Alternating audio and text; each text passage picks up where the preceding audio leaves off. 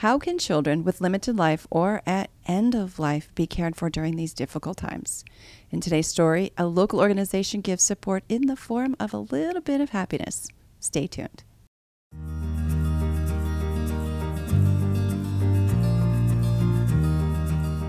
Welcome to Stories of Hope. I'm Christine Hotchkiss. Each week I bring you stories that inspire, educate, and give you hope.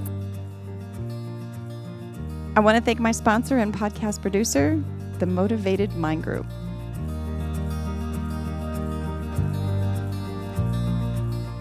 Providing support and care for children with limited life or at end of life can be challenging. Giving these children and their families even the smallest bit of comfort and happiness can make all the difference. My guest today is Tracy Leonard Warner, Executive Director of Ryan House, a local nonprofit that enriches the quality of life and creates cherished memories during these most challenging of times. Welcome to Stories of Hope, Tracy. Good afternoon, Christine. It's good to see you. We finally connected, and I am so glad. Now, you are a representative for Ryan House. Excuse me. I say Ryan's like it's plural. That's it's okay. Ryan no House. S. You're right. Ryan House provides and supports children with limited life and end-of-life stories. Please tell me more what that means. Sure. All of the kids at Ryan House serves have some type of life-limiting condition. So if all goes as physicians expect that they would, our kids aren't expected to live into adulthood. And that may be a genetic disorder. It may be that there was a traumatic accident. It could be all kinds of things. It could be a terminal illness. And so the primary service that we provide is respite, and we provide a break for families. Care for our kids is 24/7. They're very medically fragile, and these are kids whose family members, whoever is caring for them, whether that's mom and dad or single mom or grandparents, single grandparent, foster care, whoever it is, really have become their nursing staff. And so to get a break, it's not like these are kids who you can just leave with grandma and grandpa for the weekend because grandma and grandpa don't feel comfortable giving that level of care. And so they come to us. We're kind of a cross between summer camp, grandma's house, and Disneyland. Oh, those sound like two fun things. Right? Well, how do you actually provide the comfort? You already talked about how it's not for everybody to take care of a child that's sick. Right.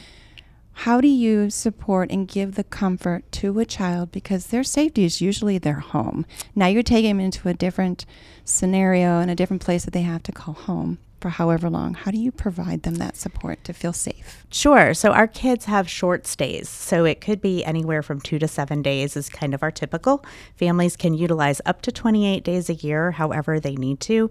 But it really is a home-like environment. And we have a full nursing staff. And so when kids come to us, we're able to provide that level of care, that nursing level of care that they truly need. And that way, whoever their caregiver is can truly go get a break. That way they can rejuvenate, refresh, and be able to care for their child again when they come home. And you talk about a break. We could all use breaks from a lot of different things, but kids, they don't get a chance to actually take a break from their illness, or as we already mentioned, their end of life, which is unfortunate. It is what happens in our lives, but it's one of those things where you make their lives that much more comfortable, I'm certain. So how does the staff do that? I mean, it's not just about having the atmosphere and having the nurses. I mean, how are they actually providing that? Sure. So in addition to our nurses, we have a child life specialist on staff. We also have community members who come in and volunteer with our kids. And so there's always something fun going on in the house. When I say Disneyland, it really is. Our child life specialist is great about working with our kids. If they are verbal, to tell him what they want to do during their stay. If they're not, he'll work with their families to figure out what is it that they love.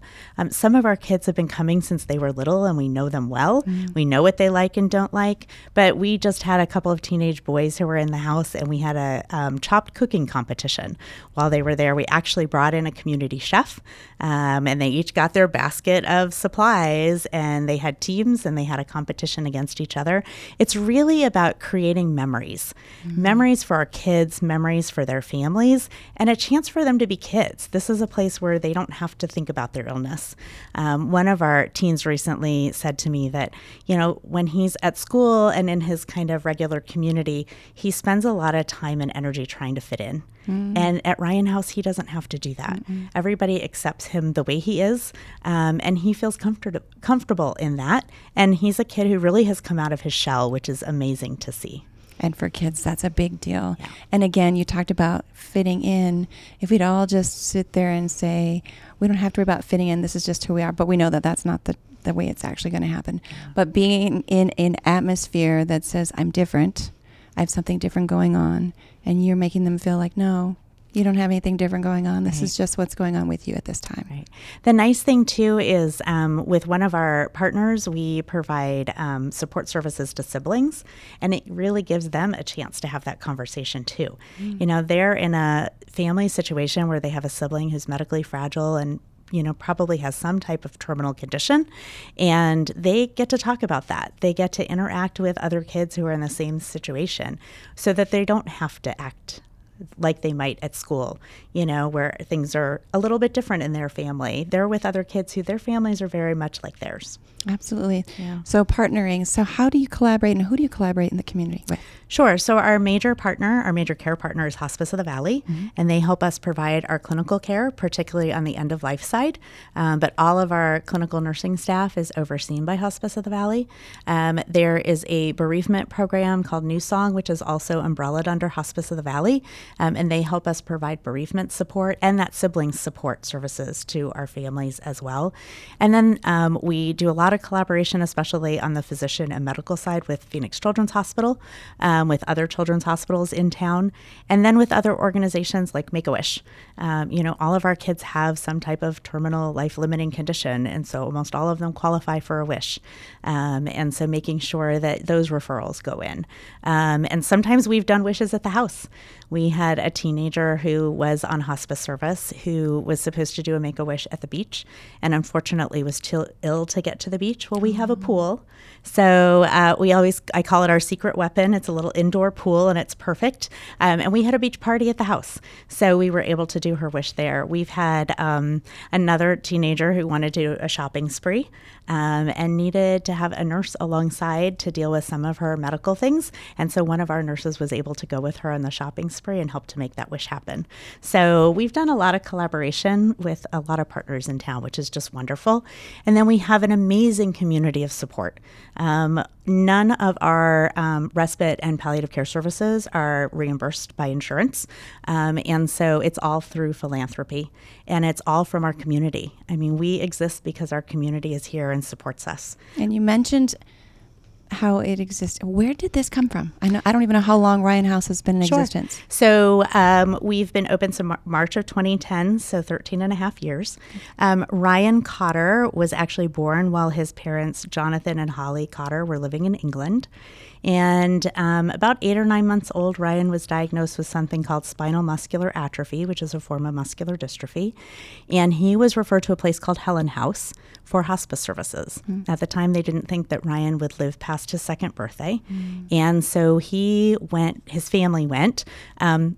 Wasn't sure about it at first. Holly actually didn't want to go.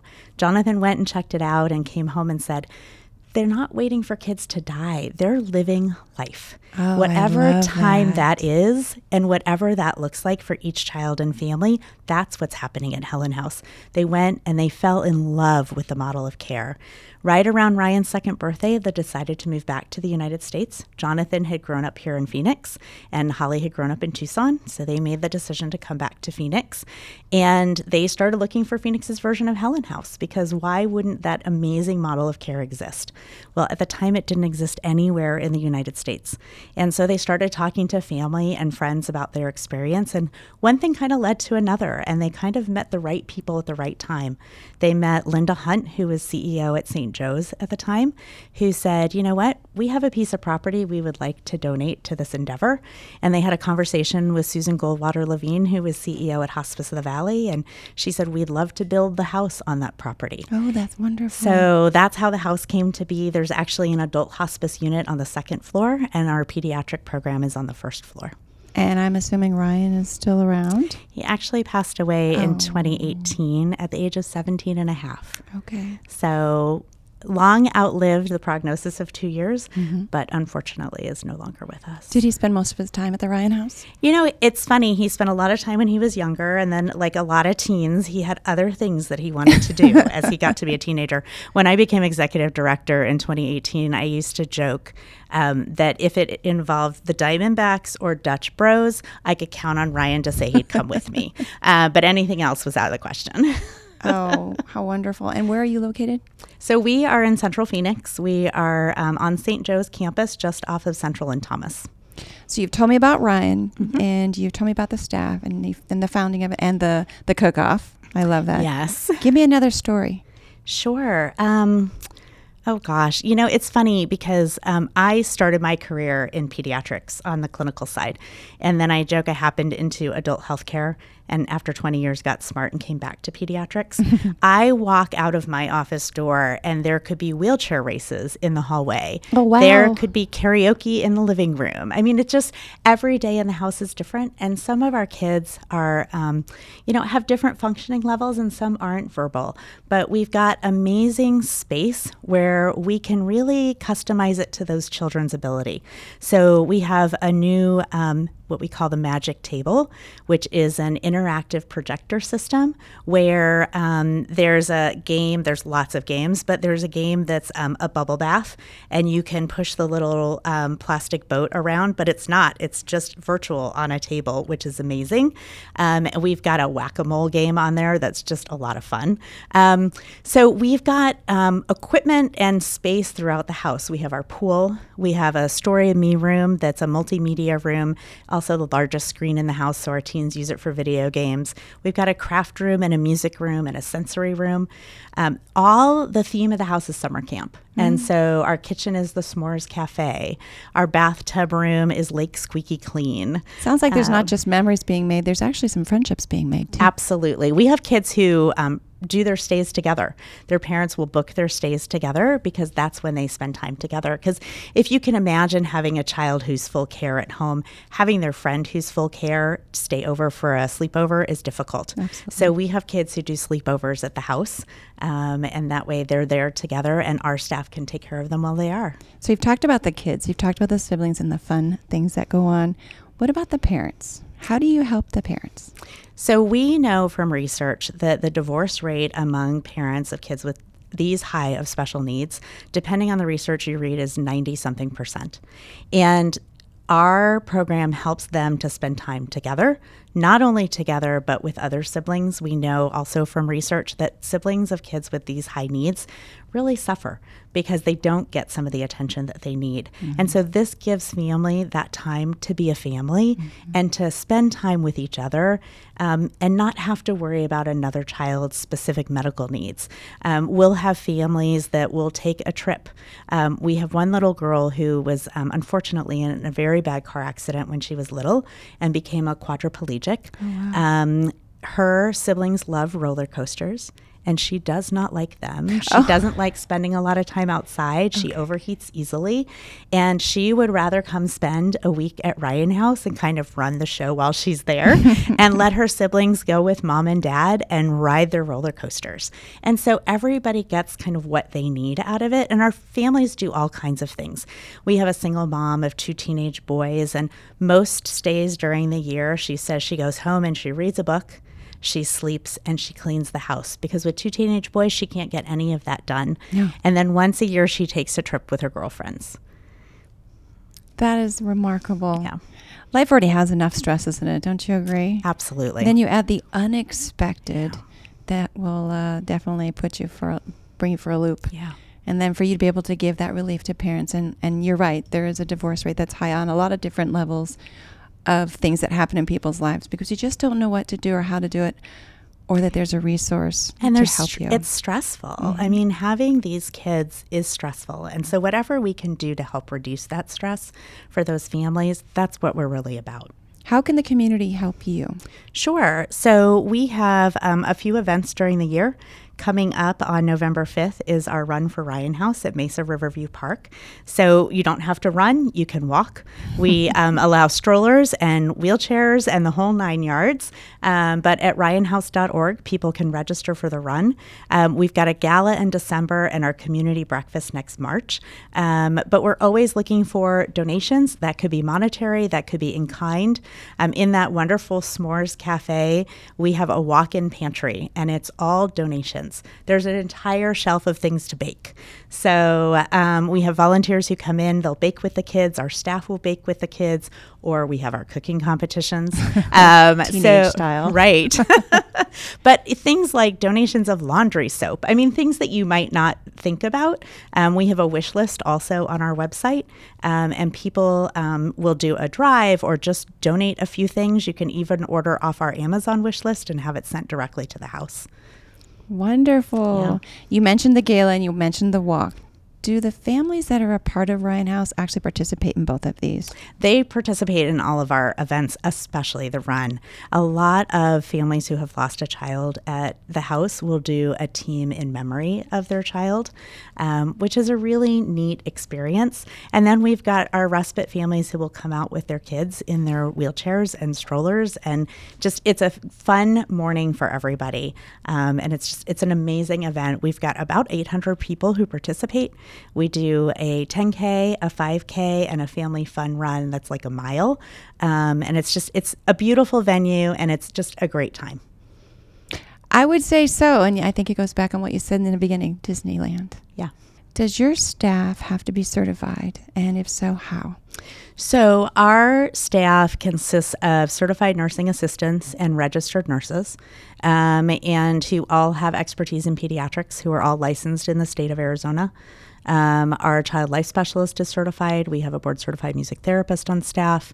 So all of our staff are specialized or certified in their specialty. And then our volunteers come from the community. They go through an extensive training and then shadow shifts at the house to learn about the house, to learn about the kids. We talked about the certification that's required for your staff, the medical part of it. But you've already talked about there's an end of life that happens too. So how are they equipped for the emotional part of it, such as death? I think in my career in healthcare, you quickly realize that there are different people who are meant to be different places. Mm-hmm. Some people are very comfortable taking care of patients with Alzheimer's. Some people are very comfortable taking care of kids who are ill.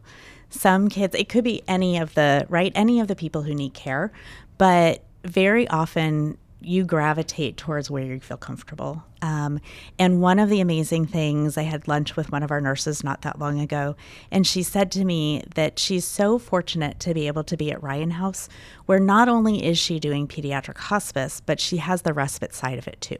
Because like I mentioned, it could be wheelchair races or karaoke or whatever might be happening, and it does help to lighten that mood in the house. There are hard days, I am not going to lie. There are hard cases, there are hard days. Sometimes it's one right after another, which is tough on our staff. I think we do a really good job, and our clinical team and our clinical director does a really good job of checking in with those staff. They have resources available to them on the emotional support side should they need it. When we have really heavy cases or really difficult cases, or even like when Ryan passed away, we did debriefings with our staff. We provided extra emotional support. We've got our network with Hospice of the Valley of bereavement counselors who can also help our staff, which is amazing. So there's a built-in support system there. And then sometimes we'll do fun things for our staff. One of the neat things we did during COVID, because we were all still kind of socially distancing as much as you can socially distance in a small facility, is we had a t-shirt tie-dye party in our backyard. And people could just come and drop in and decorate t-shirts. And we try to do stuff all the time for staff. Our child life specialist is an amazing cook. He cooks all the time. We have a donor who recently dropped off some amazing donations of food.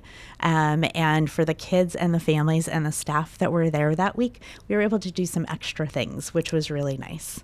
Yeah, because I'm seeing that there's an easy way of getting a burnout. Absolutely. Yeah. Absolutely. One of the amazing things is that we have staff at the house who have been there since we opened 13 and a half years ago. Wow. We have some staff who are newer to us, and we've, of course, had staff turnover just like anywhere, but we do have staff who have been there since the day we opened, which I think speaks volumes to the house. It does. And like you said, there's different situations and circumstances that is not for everybody. Right. That's why I ask about the emotional part, because it's not just the emotional that's on the family that comes in there, we've talked about, and the child, but it's the staff too, because they go in and day out with these families and these individuals, and they become a part of their lives as well. Yeah. And we really encourage staff, to really have those professional boundaries, and that when they're off, they're off. They're spending time with their own family or whatever their situation may be, and to do things that are, self-care for themselves. We try to really encourage that as well. One of the nice things about volunteering at Ryan House, which is also a way people can help, is that you're never just at the house by yourself, right? There's always nursing staff around, which is reassuring for some people. But we've got retired nurses, retired teachers. We've got college students. One of the nice things is that we're close to downtown. Mm-hmm. And so we've got ASU downtown students. We've got U of A med students who are downtown who all volunteer. Our volunteer shifts are usually 4 hours a week. For our college students, we do 2 so that they're a little more flexible with their schedule. But our volunteers come in and their job description is to play with kids, which I think is a great job description. I wish that was my job description. I'm with you on that, because I'm in an adult body, but there's a little girl still trapped inside of me. See? So that gives me the opportunity to extend that fun with the kids. It may be doing crafts in our craft room, and you don't have to be crafty to do it. It could be reading books with our kids. It could be playing on that magic table with our kids. It could be walking with our kids. Some of our kids just like to be pushed in their wheelchairs. And the house is set up as a giant V, so there's lots of space inside to walk. But we also have an amazing playground when it's not too hot that's completely wheelchair accessible, and a brand new swing that we just put in. So the swing is accommodating to a wheelchair, I'm assuming? It's not, but it's accommodating to all of our kids. Okay. So even our bigger kids. So it's a big foam seat, and our staff get them in, and it's a blast. In fact, one of our girls, the first week we had it, she doesn't smile much. But you should have seen the size of her smile in the swing. It was amazing to see. That's the best part, is seeing the smile on their faces. Absolutely. I'm certain you probably have a lot of families that come to you and say thank you. We do. And it's so interesting, because sometimes families are so scared to have their kids come do their first stay. Mm. So for the very first time a child stays, we actually have a caregiver stay with them for the first 48 hours, just so everybody can get used to each other. Families can get used to what it looks like being at Ryan House. Our staff can get used to a new child. And after that stay, families are ready. They're ready to have their child stay by themselves. And a lot of times I hear, why did I wait so long? I think we do that on a lot of things in our lives, but Yes. especially our kids. Yeah. Because we're very protective, especially when they come into a situation where, like you said, their limited life, the end of life, they don't want to miss out on anything. Absolutely. No, I understand. Absolutely. You mentioned that a lot of times the parents are hesitant on leaving their child unattended. Them not being there as a parent would be. Tell me why. I think a lot of it comes from the level of care that their kids need.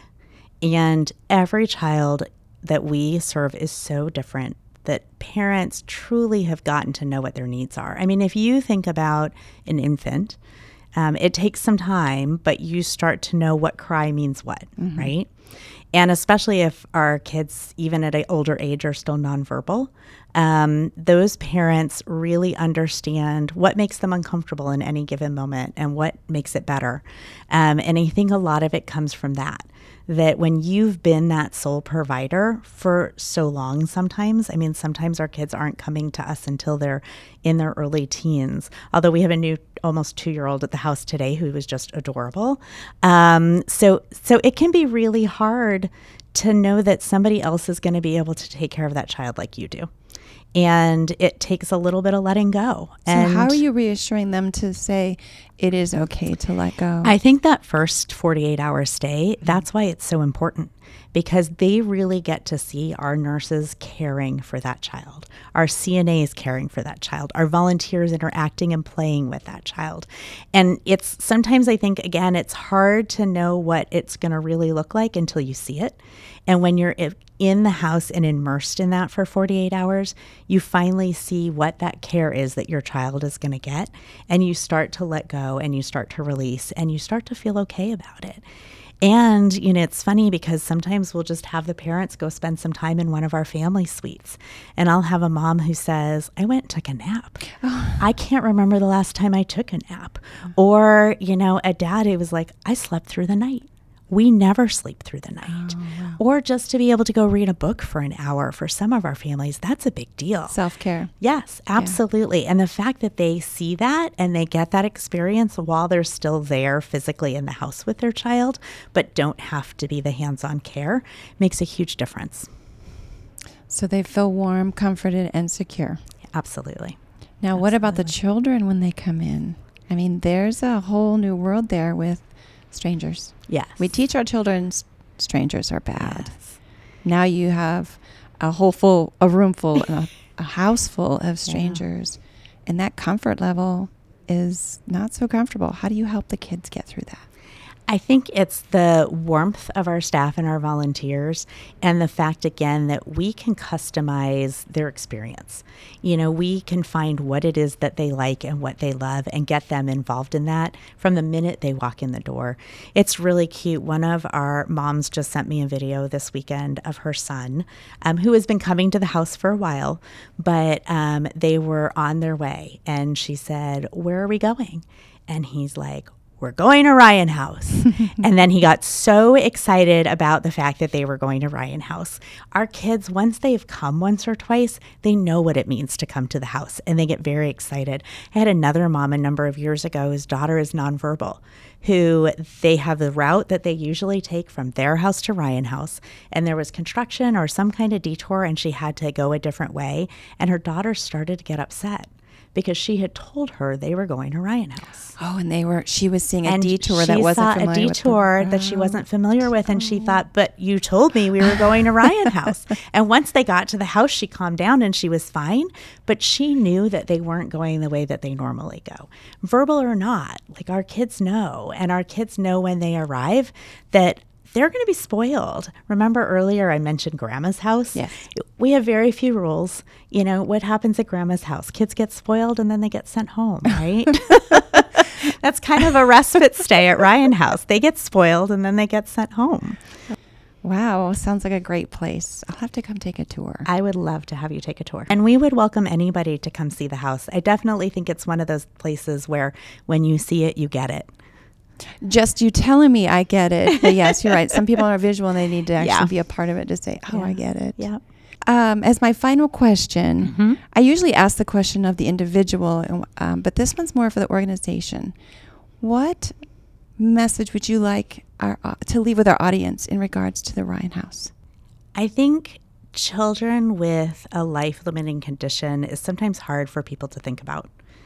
And I think it goes back to what Holly and Jonathan, experienced at Helen House, that we're not sitting around waiting for kids to die. That's not what we're about. That's beautiful. We are about filling every moment with memories and experiences for our kids and for our families. And that's truly what the house is about. That's beautiful. Thank you. And I agree with you. If we sit around waiting to die, we might have a little extra time that we've wasted versus filling it and enjoying it with joy, laughter, learning something new, meeting new people. Right. And none of us know, right? None of us know when the time is going to come. And so I think we're so focused on making sure that every moment is just full of joy. You said something about Make-A-Wish. Is there a qualification that you find for the child to be able to have a wish honored, that you work with the Make-A-Wish, or is this something that's internal? So Make-A-Wish has their own qualifications. So for Ryan House, kids have to have some type of life-limiting diagnosis. Okay. For Make-A-Wish, they have to have some kind of terminal diagnosis, which is basically the same thing. So for the most part, all of our kids qualify. Understood. Yeah. Thank you for being my guest today, Tracy. This inspiring story was brought to you by MMG, your global creative agency based right here in downtown Chandler.